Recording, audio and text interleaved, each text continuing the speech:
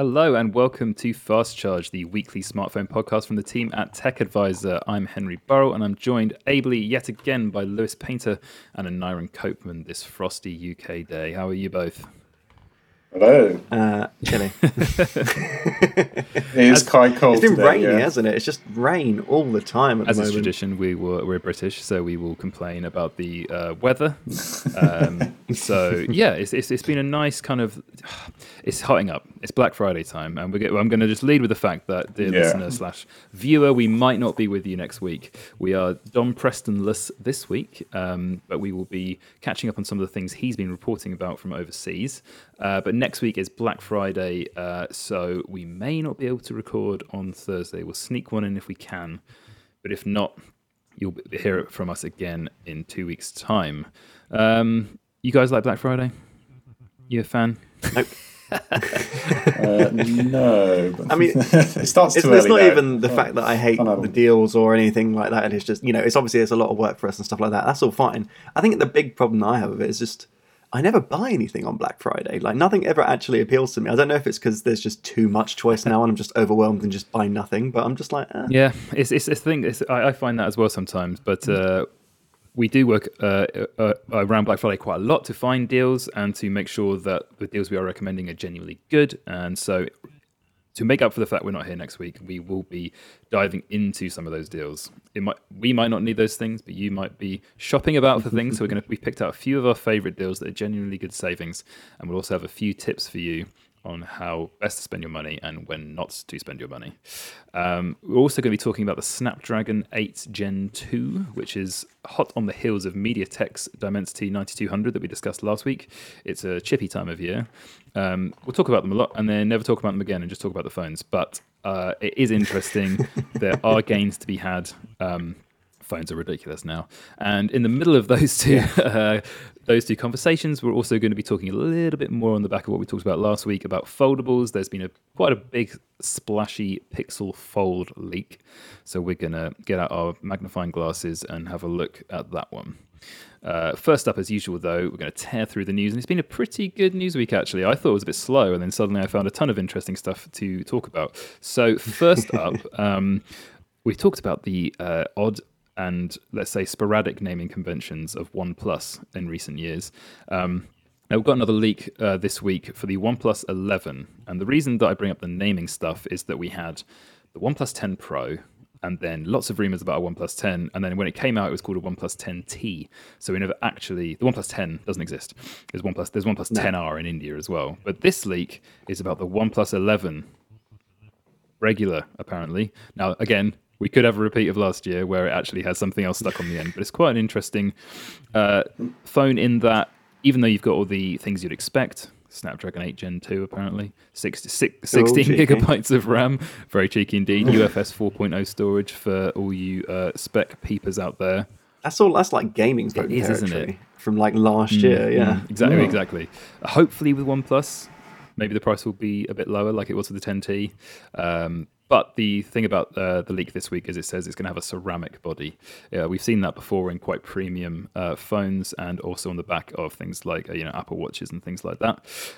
It allows for wireless charging, but potentially not quite as smashable as glass. Keep an eye out for that one. There's also a rumor that there will be a Pro model. I don't know how you make it much more Pro than a ceramic 16 gig. I was going to say, it sounds like...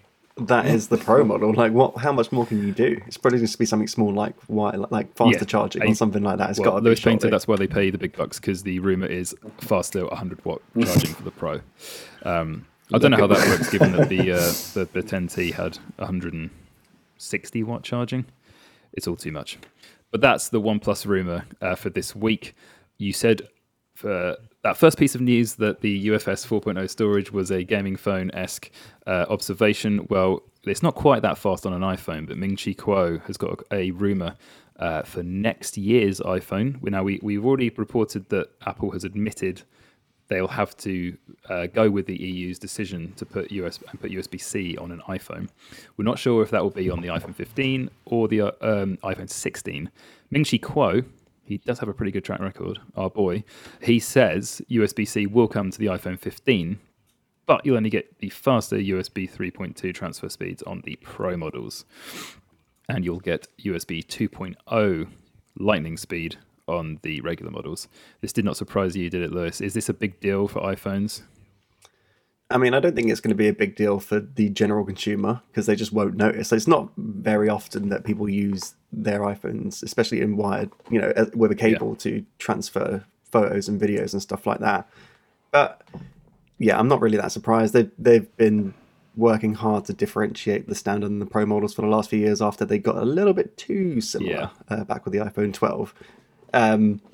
So yeah, I'm not surprised. As long as they work, as long as they both offer fast charging and stuff like that, I think that's all that people are really going to care about. An interesting little tidbit, and yeah, that is a good point that they'll have to differentiate these models somehow. But iPhone 15 with USB-C, I don't know. Maybe not. They'll have to move pretty quick, and that would be pretty quick to comply.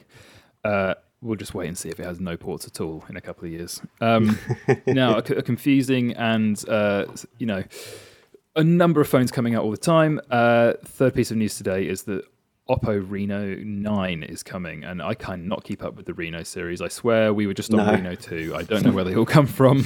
Often they launch in China first, and the rumour here is probably a little bit more than a rumour because something appeared on Oppo's Weibo page before they snatched it down again. Or at least an official-looking poster on Weibo did. 24th of November in China, so that's right before Black Friday. I presume it won't be in the sales. But what have we got? A 9 Pro and a 9 Pro Plus. I mean, there aren't even any real specs rumours about this one, but I just thought it was interesting. There are so many Reno phones, and we get a couple over here, don't we? We've only just got the Reno 8 in Europe. I think I haven't looked at a Reno phone for a few years, but they were really good in the early days when I did look at them. Definitely. Which ones did you remember? Which one you reviewed? I think it was the 2 or something like that. Or I can't remember if I reviewed it, but I definitely had a look at the model for a few days, and I was just like, this isn't, especially when at that time, because it was a mid-ranger, but it was kind of like quite premium for what it was, and it did stand out compared to the kind of the Moto Gs and all that kind of stuff. I used to like the Oppo Reno 2Z, and that was a really good phone, and it was really affordable as well. But we've skipped 7 gens ahead now, so we'll see which ones we get in Europe, if we get any at all. And the reason I brought that up is because Oppo's sister brand Realme has officially launched the Realme 10 Pro and 10 Pro Plus. So you got a Reno 9 Pro and 9 Pro Plus that aren't out yet, but you do have a Realme 10 Pro and 10 Pro Plus. There, I got all my numbers correct. They both have 108 megapixel cameras. They both ship reportedly with Android 13, which is good to see on these mid-rangers. An LCD 120 hertz on the Realme 10 Pro, which gets you a Snapdragon 695, which I'd say was a little long in the tooth, but I'm not quite sure what the prices are here. But to kind of contextualize the chat we're about to have about Snapdragon, the Pro Plus model has the Dimensity 1080. So again, this is a nice little example of a manufacturer using both Qualcomm and MediaTek for its chips, specifications. It's been a long day. That's interesting. It looks like every other Android phone you'd expect, with a couple of big camera modules on the back, and this one goes for, where's the price? There it is, 1,899 Chinese yuan, which is only about $265. So that is quite the bargain. I'll stop talking about specs now before we talk about specs again in a minute. And the last piece of news that I'm not sure I realized this was new, reportedly a new feature on Netflix, is that you can now go into your account and sign remotely out of specific devices. I think before you could only go and look and see who was logged in where. I'm not sure you could. I think you had to kick everybody off, maybe. Now you can go in and you can, in your account settings on the app, you can now go in and kick off your little brother or your ex from your Netflix account, and I guess then change the password. But I thought that was worth mentioning because Netflix is going all in at the moment with an ad-supported model, and supposedly will somehow try and enforce no password sharing. So that's a little way for them into that. That's your news this week. I'm going to take a deep breath and get my spec hat on. Before we dive into the Snapdragon 8 Gen 2, let's have an honest little block here. Do you guys care about this sort of announcement? Smartphone chips, obviously, it's big for the industry, and Qualcomm's a biggie. But before we dive into it, what do you think are the most important things about these announcements? Are they important at all? Why do you think we get so excited about them? I think it's just because it gives us a preview of what's going to come next year, if anything. I don't get too excited about the actual numbers a lot of the time and the cores and all the kind of nitty gritty of it all. But if there's anything like a new feature or something like that, then I'm like, okay, cool, that's going to be the big thing next year. But aside from that, I'm just like, I'll just wait for the phones, because that's really what it comes down to. Is not just the chipset, it's everything that comes with it. Yeah, definitely. Yeah. Because that's what I was going to say, that every manufacturer, just that chipset alone won't guarantee. Well, it'll guarantee a certain level of performance, but there's so many other different factors. I'm usually interested because I think performance is kind of plateauing a little bit. It's hard. There's not going to be any obvious huge gains. I think what both probably Qualcomm and MediaTek are doing in terms of power efficiency, then as a result, like battery life and preventing overheating and things like that, I think that's the area that's more of interest to me. Particularly someone who dabbles in many a gaming phone. When was the last time? Do you remember? Yes. You guys specifically remember? I'm putting you on the spot a bit because I'm not sure that I do. The last time you tested an Android phone and you're like, okay, this is way better than last year. It was only probably in the benchmarks of the 8 Plus Gen 1 versus an 8 Gen 1 phone. Yeah. So I probably did those initially, and then it was like, once you see that there's maybe like a couple of hours difference how long it lasts in our test, is like, oh, actually, this does last, say, 2 days or a day and a half versus a day. I think I've got to agree, the 8 Plus Gen 1 battery efficiency was the first thing that I noticed as soon as I went onto an 8 Plus Gen 1 phone. Yeah. Like it was, it's pretty good. I mean, but apart from that, in terms of performance, I think the Nokia X20 to the X30 jumped quite a bit, but that's just because it just went up a lot of process. The process is a lot better than it was last year, rather than being a direct improvement of the chipset itself. Yeah, we had a good deep dive into that phone review from Lewis a couple of weeks ago, so go back and check out the X30 episode if you want more on that. I reckon for me, it was like Snapdragon 865 was when I was like, okay, this is really good. And I think, what phone would that even have been? 865. Now you're going back a bit. Note 9, maybe? OnePlus 6T. I'm going to say that. If I'm wrong, let me know in the comments. Let's talk about the Snapdragon 8 Gen 2. I'm not a fan of this naming convention, but I guess in some strange way it makes more sense than 865 to 888, which is what that jump was. Dom Preston, erstwhile chip man, is on the ground in Hawaii. All right for some. He's had a busy couple of weeks. He has actually been tearing it up with the coverage. If you go to techadvisor.com, we've got a huge deep dive into the 5 main things we learned about this chip, which I will use as the basis of our conversation. But you said you guys didn't care about the numbers, so I'm going to lead with the numbers. Yeah. So what does Qualcomm say? So like we were saying, it's been a while, for me at least, since I really thought, wow, okay, this is faster. Qualcomm says, this is a direct quote from Dom, the chip is up to 35% faster than last year's. But as Dom also points out, the big question right now is whether it will worsen the issues with overheating and bad battery life that plagued 8 Gen 1 phones, which leads me to believe that the 35% faster is in comparison to 8 Gen 1 directly rather than 8 Gen Plus. But as you say, the Plus model dealt a lot better with efficiency. It says here that Qualcomm doesn't think that will be a problem, and despite the rearrangement of how they've put together this chip, the Gen 2 has 40% better power efficiency than the 8 Gen 1. I don't have to hand the numbers that they claim for the 8 Plus Gen 1, but I suppose that can only be a good thing. Yeah. This chip is based on the ARM V9 architecture, the same for its cores, that is, as the MediaTek Dimensity 9200. So the kind of, little drag race between the two there.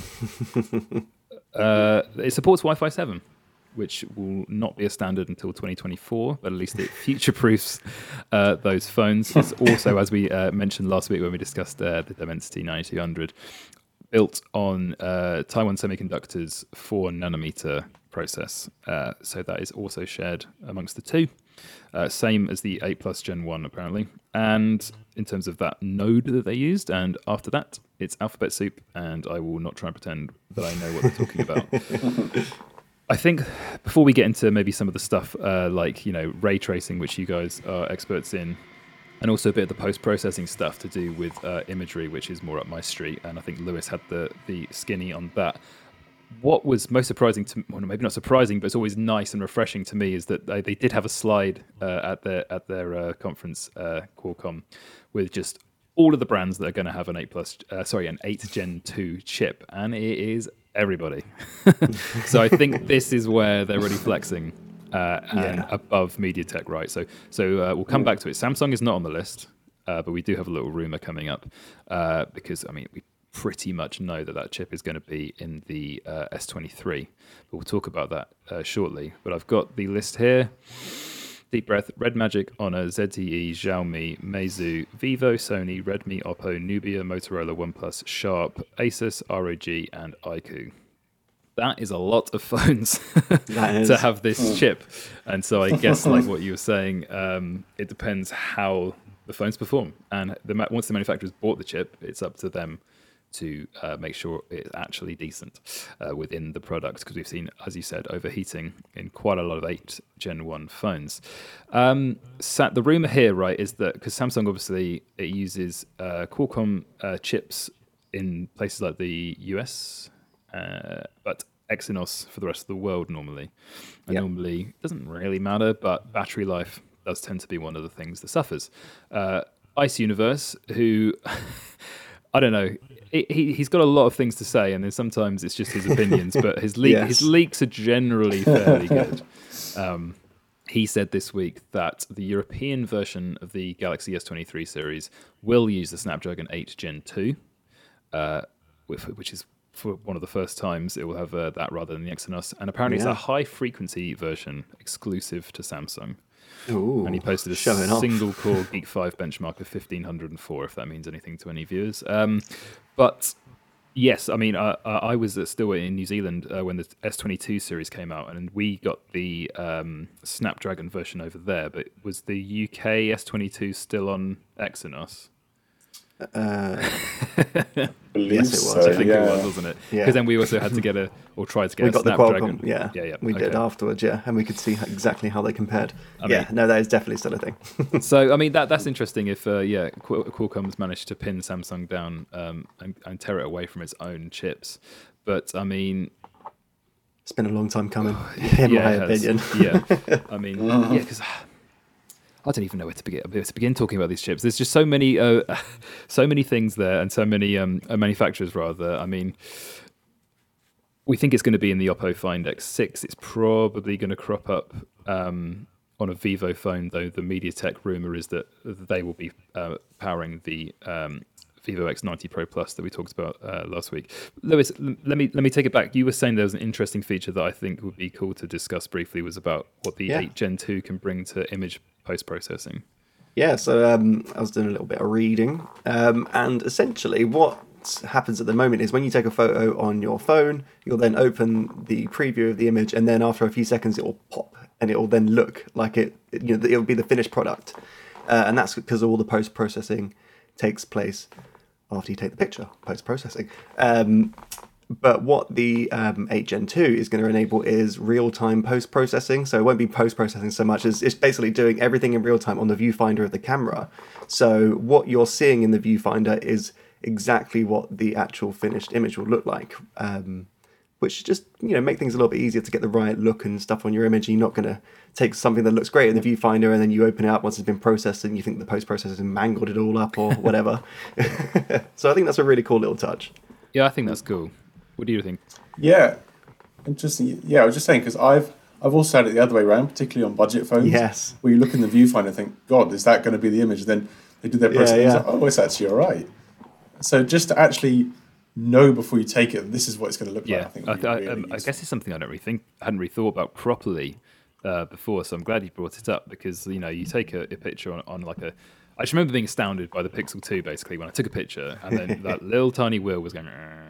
And then it went ping, and then suddenly my, questionably framed image suddenly looked amazing, and I was like, "Whoa, this is great!" And it gets much, much quicker year over year. But you're right. If particularly in like sort of dying light or low light, if you got something going and you're like, "Oh, I've already caught this here," and then you press the shutter, and as we've moaned about on this podcast before, it then suddenly adds like tons of Noise light and- into the image yeah. or noise exactly if it's worse. So yeah, that's very cool. So there's going to have a lot of power under the hood for that to be working.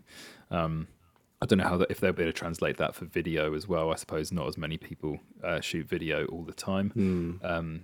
But yeah, pretty cool if that can happen on these phones. I wonder if it's by default or if it's going to have to get the manufacturer to work out how to do it. Oh, interesting. Yeah, I didn't think about that aspect. Yeah, Yeah, because that's the thing as well. Because it Yeah. might be available from Qualcomm, but whether the manufacturer implements it is totally up to them, isn't it? Yeah, that's the thing, isn't it? We kind of assume, oh yeah, they can just chuck all this stuff on, but actually no, it enables it. But you got to work out how to make it work without the phone overheating, probably. Yeah. And I'd be really interested if they can actually, how powerful it can be. Like, would it work for portrait modes, like portrait style shots? Because that's one of the ones where Yeah. it's really almost just like taking Yeah. a shot blind, pretty much. So it'd be really nice to just get an idea. And a lot of these phones, like the cheaper phones particularly, are struggling a lot with edge detection. So to actually get an idea if it's actually going to do a good job, particularly with a challenging And subject. then, I know would be we really touched on it very fairly extensively last week, but maybe briefly, you could also just speak to the fact that it's trying to go arm in. No, that's not the phrase I wanted. It's trying to do the same as a Dimensity 9200 with its hardware-enabled ray tracing. Why is that important? In 10 seconds, please, Lewis. It just means that you're going to get better lighting on your games and stuff like that. And Qualcomm's actually working with developers to implement it into games, so we might actually see something this time rather than the failed launch, should we say, this year. Is that because they said you can do it, but then like we're not going to show you how? Yeah, it's just kind of like, you can do it, and everyone's like, well, why? It's not really. It's only available really on a Samsung phone. Like no one else really has the ray tracing. But now that more phones will have the ray tracing, there's more reason for developers to get on board, and it's actual hardware ray tracing this time rather than kind of like a software imitation like it was this year. Okay, thank you. That is much more succinct than I could have put it. I also take it from Dom's piece here, which also talks a little bit about that and a little bit about the GPU aspect of the chip. It says gamers can expect 25% faster graphical performance across the board. Okay. Pretty good. As I already said, yep, Wi-Fi 7 ready, just like the Dimensity 9200. And also here you have some AI upgrades in the support for several standards that I have not heard of. And it leads me on to the other announcement that they had of another specific chip, which is slightly different to that one, which also announces the Snapdragon AR2 Gen 1. Which is Qualcomm's first chip designed specifically for augmented reality.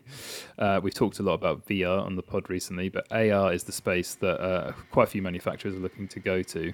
And I guess this might, I'm looking at my tech crystal ball here, but this might be the chip that ends up powering some of the competitors to Apple's rumored AR glasses. Oh, 100%, yeah. Because Apple's working away, on its own thing in house. But you've got here a picture that I'm looking at from Qualcomm's presentation, and basically you can put one of the 4nm chips in the arm of a pair of glasses, for instance, and then you've got a couple of cameras on the front. And a processor in the arm, basically, also all with full LTE or 5G even. How far away do you think this thing is? Obviously, this is like more of like we have this if you have the hardware to do it with, but I don't know necessarily we're going to see a consumer product next year. Probably not next. I mean, not as advanced as that, because Qualcomm last year announced a reference design for like first gen AR glasses, and they're not these. These are next generation, kind of slimmer, looking more like real glasses. The other ones are kind of still a bit thick on the frames, had a camera on the side or whatever, and it's kind of, I think it's like a display on one side of the eye, kind of like the Google Glass was. Yeah. And I think that is going to materialize in some form in the next year, because going by my own experience with Qualcomm and their kind of, their ideas and their white label hardware before it gets sold, I saw what was essentially the Quest about a year or two before it was announced, because it was Qualcomm reference hardware, and it was the first time I saw like proper 6 degrees of freedom movement without tracking systems, and I was like, this is a game changer. And it was about 2 years from that point that we saw the Quest. So for me, I think next year we'll see the first generation AR glasses from a lot of companies, especially Oppo. I think Oppo's going big on AR.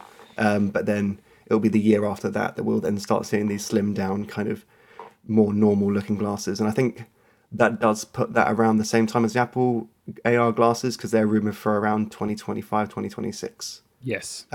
Yeah. So it kind of works out around the same time. Good bit of contextualization there. Thank you. I mean, like, because to me, we need to wait until they end up looking something a bit like, Snap glasses. Yeah. Because at the moment, it looks like if someone is actually wearing a pair of these reference designs, it looks like those things you wear at the opticians, where they put the different lenses in, and you're like trying to figure out what's going on. I mean, does this appeal to you, Aniron? Would you be keen to slap a pair of glasses on your face so you can read the text without your hands? Not particularly. I think there could be some use cases I can see, and as you say, if they start looking at least resembling normal glasses in some way, that you can just pop them on and off as and when you want them. It's a nice solution where it feels like it's not too invasive. That it still feels like if you don't want to use them, you can, but then the option's there. I think competition will be good, and obviously when Apple eventually gets into it, that will be the point at which we think it's established to a certain degree, because Apple will want to make sure the technology's been around for a few years. So it's an exciting area. I think they'll have to work on the mainstream consumer to convince them that there's an actual obvious benefit for them. But it's an exciting development. I mean, to be honest, I think AR's the next big thing. Like, I think that's where everything's going. I think, within 20 years or something, we won't even have phones. We'll just have smart glasses that can take our calls and do everything that we need. And, that's where we're heading. And Apple, I mean, I keep banging on Apple because I just know about Apple's plans for this kind of thing. But they've been investing big in AR for so long at this point.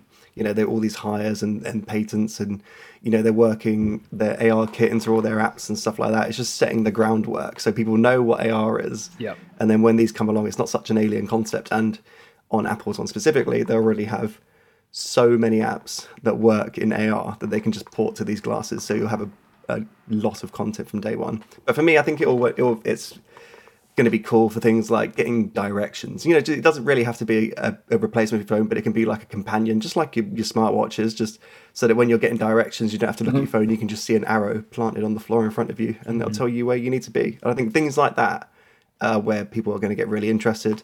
But as with all this new tech, it just depends on the price. Yeah. So you're sort of saying there, let's just to round off this section before I just mention one more thing. The fact you've got like LiDAR and everything in the iPhone Pros and also in the iPad Pros, I've seen a lot of demos of stuff like, things that are, to see like just the IKEA app or whatever, so you can see the Tofa in your living room, or you can, is that the sort of thing that you think they'll just like port across as like a quick, like, this is what it can do? Yeah, exactly. And there's some early AR games on the App Store as well, so you can like map your room, and then you can put like a virtual window on your room, and then zombies will come through it, and you have to shoot the zombies, like kind of like defense games and things like that. So there is some early stuff in there, and I mean, for the LiDAR stuff specifically, they do have other uses as well, because they've got things like Polycam, I think it's called, where you can 3D scan objects and stuff like that and bring them into apps like Blender or whatever. So just really cool tech. Interesting. Thank you. Just for the final thing I just wanted to mention from Qualcomm before we move on was, I don't believe this is a new chip, but we some journalists out there saw the first product that it's been put into, which is the Snapdragon W5 chip, which is the new chip for wearables. It's notoriously slow in the Wear OS industry, Qualcomm, or at least their manufacturers, of adopting any kind of newer chipsets. The W5 will be in the Oppo Watch 3 Pro, which I thought simultaneously managed to look, I don't know if you've seen this, it's got a curved domed display on it, which kind of looks both kind of cool and also a bit like, I think, like the first ever Galaxy Gear.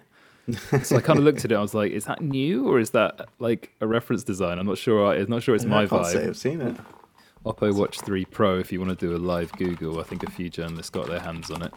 But yeah, that is the first watch with the new chip in it. So we hopefully, in line with our hopes and dreams for the chips in the phones, that it should hopefully improve smartwatch battery life, because my favorite smartwatches, to be honest, are still the ones that perhaps have slightly less function but last a few more days.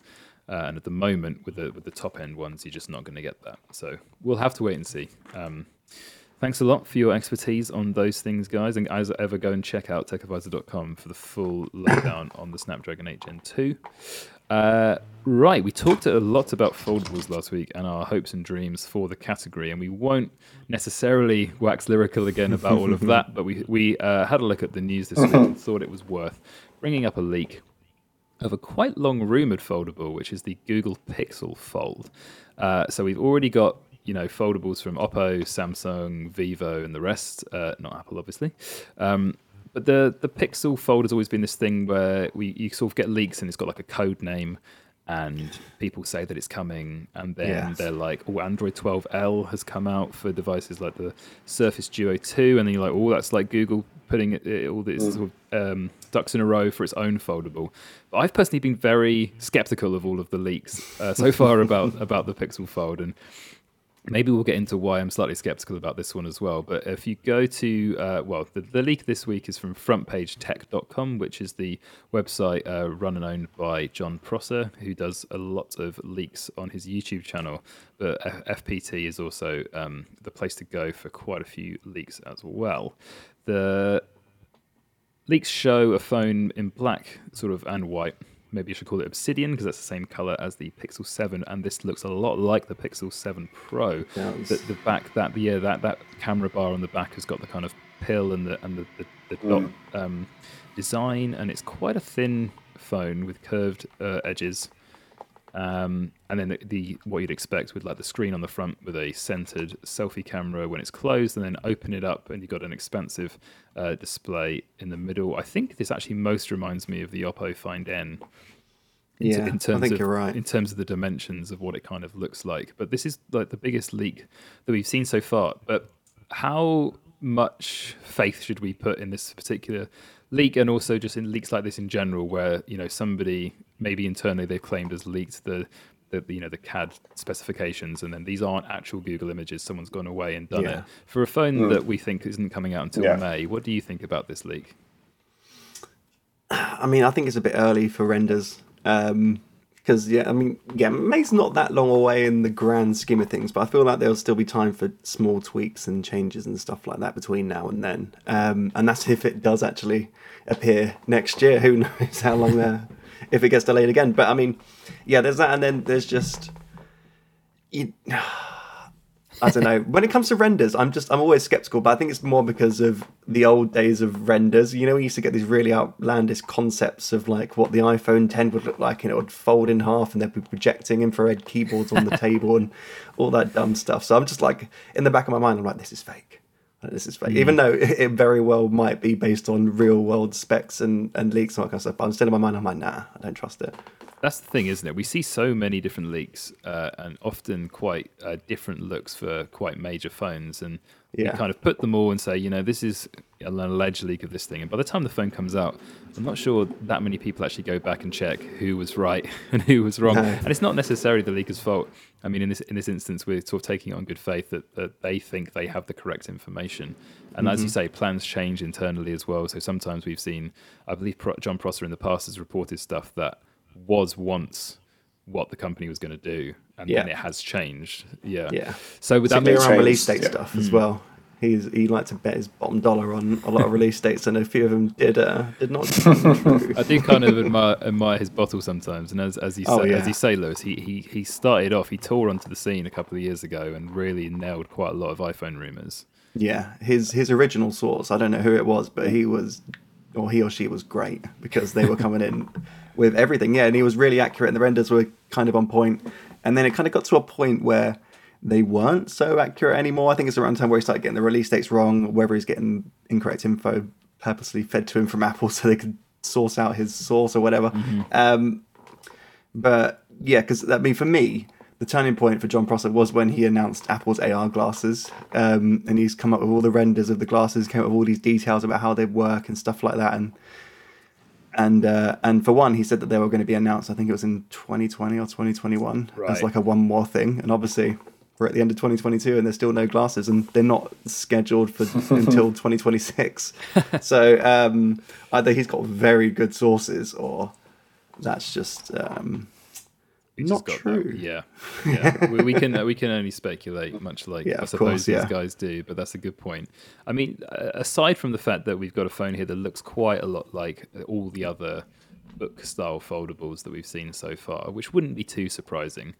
Or we don't have any clue as to particularly what the software will be like. And I wondered if you guys had any thoughts about what Google might need to do or is currently doing with software to make this stand out. Do you think that it's got anything up its sleeve, whether that's in terms of how it implements Android or the kind of things that it offers developers in terms of that big canvas? Or do you think we're just seeing another manufacturer at the end of the day doing the foldable thing? I think my gut tells me it's going to be the exact same as Samsung. They'll have a few slight improvements, but nothing revolutionary. But what I want is for them to work out some way to get the apps to just work in that weird boxy aspect ratio without absolutely distorting them to a point where you can't use them. It does sound like an impossible task because all the apps are designed in different ways for different layouts and stuff like that. So I don't think that's actually going to be the case. But if anyone can do it, it's the people that made Android. Like, come on. Yeah.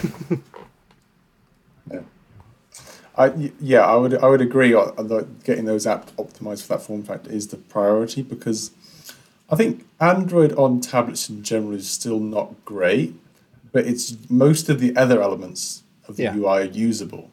Like, you can get around, and particularly unless you want it to be a laptop replacement, it's actually fine to use that kind of tablet style.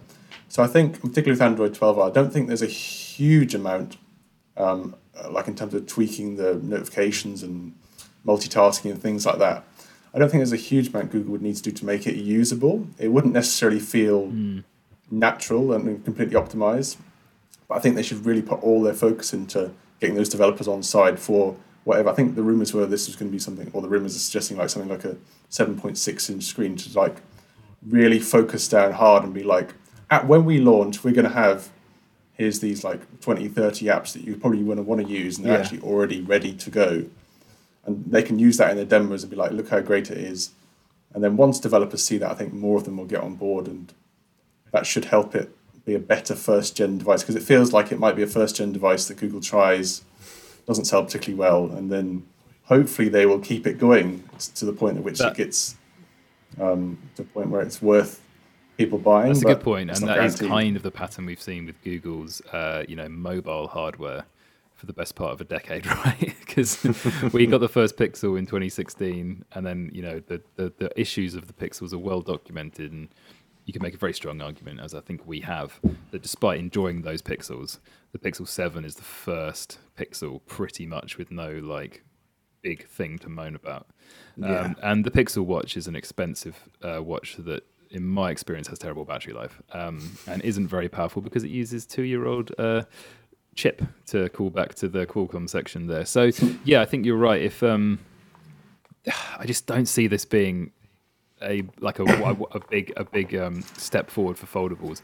Google is in this odd position, I think, and it has been with its hardware, evidenced by the fact that it had to have this Nexus program where it invited other OEMs to make the thing for them. It's kind of terrified in a way of like annoying some of its biggest customers. Like, Google doesn't really want to try and challenge Samsung. Maybe it can't. Maybe it doesn't know how either. And there's been a lot of op-eds over the years saying that Pixel was a vanity project for Google because they don't sell. But they could. They've got so much money. They could really push it if they wanted to. I just don't think they want to. So much money and data on everyone. They could personalize an advert for every single person on this planet if they wanted to, and get them to buy a Pixel with the amount of data they've got. But I generally think one of the things that holds them back from committing to doing that is the uphill challenge they face in their own country of the iPhone thing.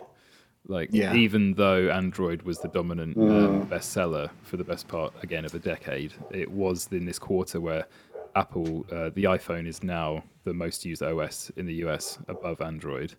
So to convince 100 million people to start using Pixel, I don't know if they can or want to do that, and why would they commit to doing that outside of their home country, perhaps? I don't know. We're speculating now.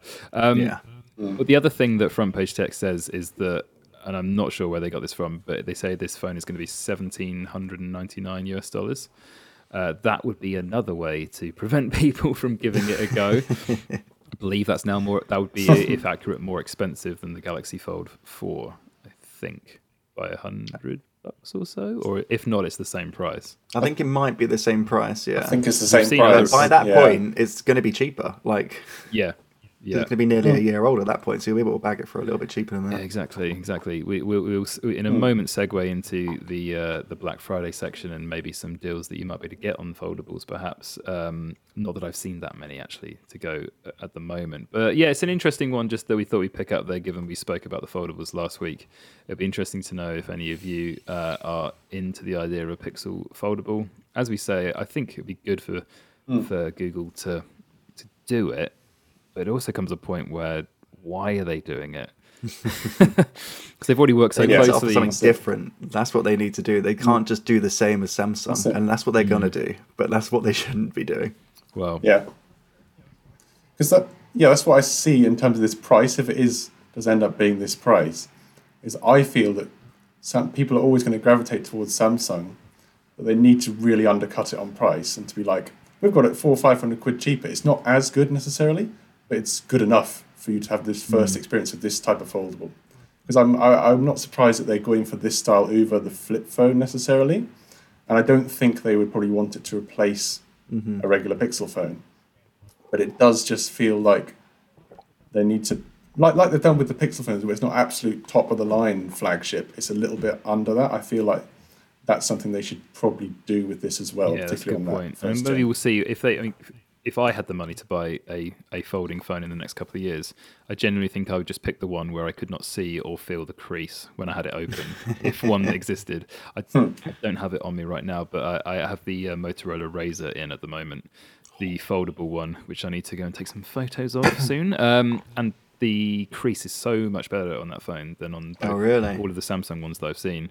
It's a lot less visible and it's not quite as feelable with that's not a word. You can't feel it as much with your thumb. There we go. And I was very impressed by the build quality actually. So yeah, maybe Google can pull one out of the bag. But we're speculating now, so we'll move on. But thanks for your thoughts on the Pixel Fold, and we will see probably come May, come Google I/O, if they will announce that finally. So just to round off the end of the show, Black Friday is nearly upon us. We record today. It's November the 17th. It's a Thursday, I think. This has been a long week. It is a Thursday. So a week tomorrow as we record, it's Black Friday. And Black Friday, brought over from America as a tradition, much like NFL and Halloween. And we're big into it in the UK now, so much so that we also had then Cyber Monday, which was traditionally, when the internet, I think, was it born of the fact that the internet used to be a bit of a novelty and you go to the store on Black Friday, then you go online on Cyber Monday. I think that was it, yeah. Now it's just an entire month of deals, which is good for consumers if you want to buy something that you've had your eye on, but it can be very overwhelming. So the other problem that you have is that every retailer will be trying to sell you something. And as you mentioned, Lewis, Google has a lot of info about all of us, so you're going to be served a lot of ads throughout this time. It's going to be all over the TV, all over the internet. You shouldn't necessarily buy something on Black Friday just because there's a discount. That's the thing I want to lead with. And I'm sure most of you... I'm so glad you said that. I'm sure most people listening know that. But we thought we would just provide a little bit of common sense. If you're looking to buy something, you probably already know how much it costs. If it's an £1,000 phone and it's got £50 off, maybe that tips the scale for you. It's not necessarily the best deal ever. And much in the same way that a much cheaper thing, if you've got a 50 quid activity tracker and it's on sale for £45, are you saving £5 or are you wasting £45? That's kind of a few of the things you have to think about. Why haven't you bought it already if it was only £5 you were waiting to save? Are there any other tips that you guys have around Black Friday or anything that you were thinking of in terms of advice for this time of year? I think if you're going to do a bit of early Black Friday shopping, there are a few retailers in the UK that are doing like a Black Friday guarantee where they'll say this is the cheapest price it's going to be. If you can get something like that, then it'll give me a little bit more confidence that you're not going to actually get to next Friday and be like, damn, I could have got that for an extra little bit off. That's a good point, yeah. And I think, sorry, Anara, go on. I was saying, I think my other bit of advice would just to be, especially when it comes to sites like Amazon, is there's a lot of price comparison and like history checkers that you can find on Google. I think Camel's a good one. It's the one. And it basically just shows you how much it has cost on Amazon over like the last 12 months or whatever, so you can see whether it's actually gone up in price. Because with a lot of these things, then we track deals all year round, and I don't know about you two, but in the run up to Black Friday, I see the prices go back up, and they're usually at their cheapest in like the summer a lot of the time. So read into that what you will. That's the thing. There doesn't seem to be much of a blanket rule in our native UK about displaying the recommended retail price for the MSRP if you're in the States, because often, like, I've seen it, even though Argos is one of those retailers you're talking about there, Lewis, which has guaranteed lowest price until the 30th of November, I think it is, which is great. But then there are some deals on there that just say great new price, and they don't show what it used to be. So it could be a great low price, but if it's only 10 quid less than it used to be, then I will say I've been doing a roundup of the best Argos deals specifically, and there are a lot like that, and they are just the RRP a lot of the time. Especially with the TVs. Yeah, I've been googling the TVs, and a lot of them are just the RRP of the TV, and there's no real savings. So be very careful with stuff like that. Yeah. What about you, Aaron? Have you got any? Yeah, so just like, as you say, for Argos and some other retailer, I mean, they're not all on there, but Price Spray, I think, is a UK only thing. But that lets you compare across a variety of different retailers. So if the product's on there, you can at least get an idea of what the lowest price is. What was that service called, sorry? Price Spy. Yeah, Price Spy. Really good. Yeah. And then I was trying to look up for like a US equivalent, and I found one called Shop Savvy, which I think does a similar thing, where it compares a lot of different US retailers, or at least in like the main tech retailers. Nice one. So that's quite useful. And then there's, I think, just to kind of be proactive and have a clear idea of what you're actually looking for. So be like, rather than just saying, oh, I'm looking for a new laptop, be like really clear, I want this type, like either this brand or I want a certain feature on my laptop. And then if it happens to be discounted now, then great. But if not, almost be content to wait for it. Or at least to have an idea, be like, I don't know, I want a Windows 2-in-1 under £1,000 or something like that. And then if one comes up and you think, oh, this is actually cheaper than I've seen it for a long time, and you go on these price comparison sites, and then you can see that it's actually cheaper than it has been in a long time. That's good advice.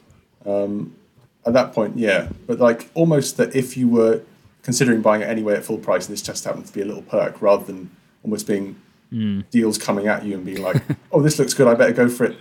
Rather than actually, putting in the thought of research. Say, actually, that's a good point you make about being like, oh, quick, I must do this, because I feel like there's these websites and these retailers, they put a lot of pressure on you on Black Friday that once you find the deal, that you must buy it now because it's going to run out. On Amazon you have timers and stuff like that. Yeah. But I would say don't fall for it.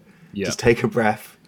There's still going to be stock in a minute. Just take a look. That's a very good point. Amazon does those things called lightning deals, and they're often like the worst products, or just like tat. And also those things where you go on, I think it happens a lot in the UK, on Currys and things like that, and you go and look at something and it's like 34 people watched it or looked at this in the last hour. It's like trying to it's not going to run. You know what I mean? Like, don't let them pressure you, as you say. Just before we get on to our recommendations, I was going to tell the story, and then as I was sitting, I was like, maybe I think I've told this story on the pod before, but I don't really ever buy things on Black Friday, and I followed all of your advice just then, Aaron, about doing the research, making sure that you definitely want the thing you're going to get. And in 2017, I really wanted a Nintendo Switch, and I thought they were a bit too expensive. And then I saw that Amazon was going to, and I was a Prime customer. They were going to do a really good discount on the one with the red controllers that came with Mario Odyssey. And I found out as well that it was going to go on sale at like Eastern time or something. So I had to get up in the middle of the night to buy it and everything. I set my alarm, and I was dead set on the fact that I wanted it. And I was so chuffed when I got one for a pretty good discount. And I haven't really actually ever played that Switch very much. No.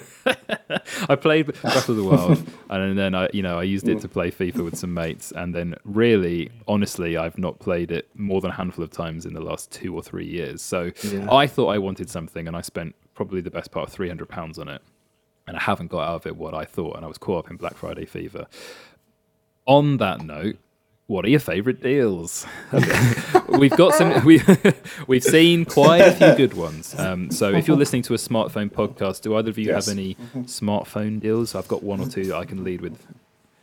Yeah, I mean, actually, I know we were talking about there hasn't been that many foldable deals, but one I wrote up today on the Z Fold 4 was actually pretty impressive. So this is another one where it's kind of like a limited time, because actually it's a US deal, but it ends like at the end of tomorrow, despite it being like a Black Friday deal, where it's like all three models there's $450 off.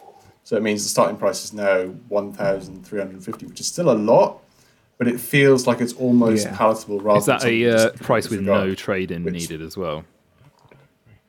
That's without trade-in, and then Samsung is pretty generous with the trade-ins. So I think there's up to another 1,000 off, depending on what you have to trade in. Yeah, that is something we've noticed. Samsung products. in particular. I know this is more of a US centric deal in the first place, the idea of trading in to get quite a lot of cash off your purchase. But yes, you're correct. Samsung, if you're a US listener, you really could get a great deal on a foldable or like a Galaxy S or Galaxy A phone on Black Friday, because those trade-in deals are pretty nuts. Yeah, absolutely. And obviously that was only in the US, so it's still at full price in the UK. But there are still some trade-in offers, not quite as generous, but it's worth having a look. Actually, at Laptops Direct, they're selling the Z Fold 4, and there's there's 200 off the base model, but then you're looking at if you want 512 gig of storage, there's £520 off. So it's down to 1,399, which is obviously, which I think is I mean, it's still, you have to think about it. It's not for everyone yet. But at that point, a foldable becomes a realistic option. It's not that much more than, say, your regular flagship phone. I think particularly given it's half a terabyte, and it's the newest model that only came out 3 months ago, then that's a good one, I think. Yeah. I suppose at the other end of the scale, one of the ones I found in the UK, which we were all discussing today, is our favourite mid-range phone of 2022. It won our award, the Google Pixel 6a. Is being sold officially from the Google Store in the UK, £100 off. So $399 is already a good deal for that phone, but for £299, I think that's a pretty stonking deal. That is tasty. Yeah, and that phone is. I mean, it came out. When was I reviewing that? August. So yeah, it wasn't that long ago. Yeah, it's got a flagship processor for £299. Yeah, it's got the Pixel 6's processor in there. They're not actually advertising it as clearly as the Pixel 6a, because the Pixel 7 is now the new one. But you can also, if you go on the Google Store, you can also get the Pixel 6. Also £100 off, while stocks last. So that's $499 instead of $599. But I think that Pixel 6a for £300 is the best phone deal I've seen. Yeah. And just before I pass over, to you, Lewis, the other good one I've seen is from Currys in the UK. It's the 2021 Oppo flagship, the Find X3 Pro. So RRP is still like $1,049, but it's got £500 off at Currys. Wow. You can get the Find X3 Pro for £449. And that is a very good smartphone with some very good cameras, and will keep you going for a good old few years still. So those are my two picks. Lewis, you mentioned Argos, UK retailer, had some pretty good deals. Yeah. My favourite pick from Argos, that is actually a deal. It's not one of the fake deals. It's a real, genuine good deal. It's the Google Nest Wi-Fi and an extension point as well. So it's not just the router itself, it's an extra extension point, so you get better Wi-Fi across your house. Usually £150, down to $63.99. That is good. Which, for mesh Wi-Fi, is pretty damn good. Yeah. And if you don't want the extension point, you just want a new Wi-Fi router that works with Google, I think it's like £36 or something like that, which is just... That's real good. Stepping away from Argos, there's a US deal on the Meta Quest 2 that starts tomorrow. We think it might be coming to the UK and a few other countries, because traditionally Meta's own deals tend to just go out wherever the Quest is available. But for now, it's only confirmed in the US. But it does sound pretty tasty, because it's the first time we've seen a price drop since they hiked the price back up. I was about to say, we need the context though. Originally, the Quest 2 came out and it cost how much? It cost $299 and $399 respectively for the two storage options. Now it's $399 and $499, up by £100/dollars. Same in both currencies. Right. So what's the deal price? So the deal price brings the 128 gig model down to $350. So it's $50 off the price itself. But it's not just the discount on the headset you got to look forward to. You've also got a copy of Beat Saber for free. That deal has been running since August, I think it is, and it's going to continue until January. It's basically any Oculus Quest 2 purchase from anywhere, you'll get a free code for Beat Saber.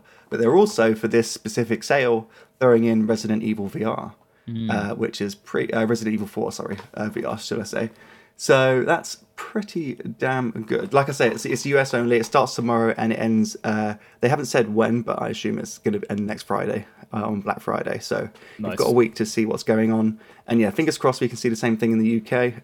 There was also, I should say, there's a saving on the 256 gig model as well, $70.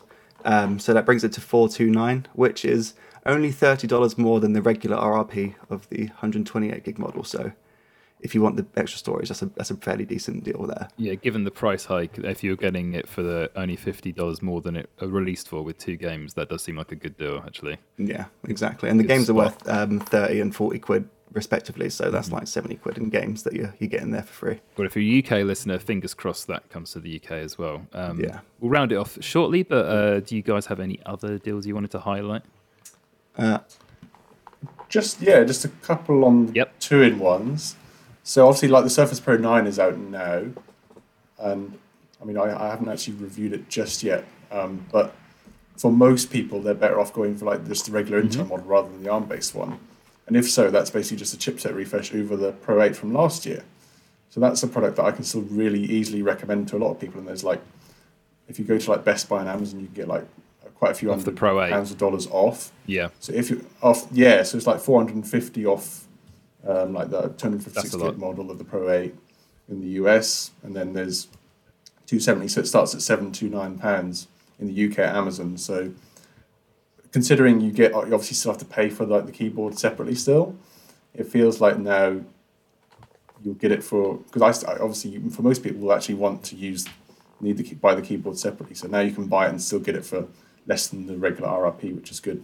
I did also want to quickly on the subject of 2-in-1s, like Huawei in the UK usually does some ridiculous bundles and all sorts of deals like that. And on the MateBook E came out early this year, I think. It's kind of like a slightly more affordable version of the Surface Pro. There's a model with i5 16 gigs of RAM and 256 gigs of storage. That's 400 off, so that's 599, and it already includes the keyboard. Then Huawei's got £200 free buds, 3 earbuds in there. It's got a free wireless charger, and then there's a whole host of other discounted accessories if you want to. It's always worth looking really out go to see for if it. anyone's got a bundle as well. Yeah. Yeah. Yeah, so that's pretty great, I think. And if you want, because I think for most people that like these 2-in-1s aren't quite ready to replace your laptop. You want a device on the side for a little bit of productivity here and there. That's a Nice one. really Good good option, I find. think. For me, I've got a nice little cheap one to round off on. It's available from Currys in the UK, and it's on the Roku Express HD. Because I really like the Rokus. Like they have pretty much every streaming service in the UK. Whereas some of the others are kind of a bit limited in what they've got. There's usually 1 or 2 emissions here and there, but Roku has everything basically. And it's regularly, usually it's cheap, it's 30 quid, but at Currys it's gone down to £14. Whoa. So if you haven't got smart capabilities on your TV or anything like that, then £14 to get access to things like Netflix, iPlayer, YouTube, 4OD, ITV Hub, all that kind of stuff, and then a bunch of other apps and content available through Roku itself, that's a pretty damn good deal. Yeah, I'm a big fan of Roku as well. It just makes, like you say, it covers most of the apps that you might be subscribed to, and it's just so easy still just to plug that thing in and just use a remote control. And for £14, if you don't want to splurge on something like an Apple TV, it is incredibly affordable. And the other 2 that I've seen, it is last gen, but the Fitbit Inspire 2, if you want to get a cheap but decent tracker this Black Friday, that is permanently £49 straight from Fitbit. It's not the newest one. £49 for a tracker that's got 10 days of battery life. Not too bad, and you got the Fitbit ecosystem as well.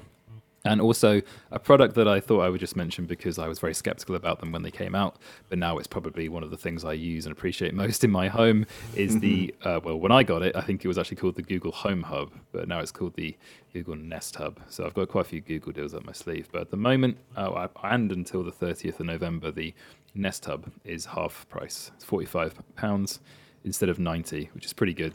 I use it in the kitchen. It's great. It's like a little picture frame. Do my timers. Unlike Siri, it can do more than one. So yeah. What? What a concept. It's pretty great. So thank you very much for those tips. I think everything you said is very valid. So yeah, just go into Black Friday with an idea of what you want. If it's a big ticket item, make sure that the saving is enough that would justify it. would you buy it if it wasn't on sale?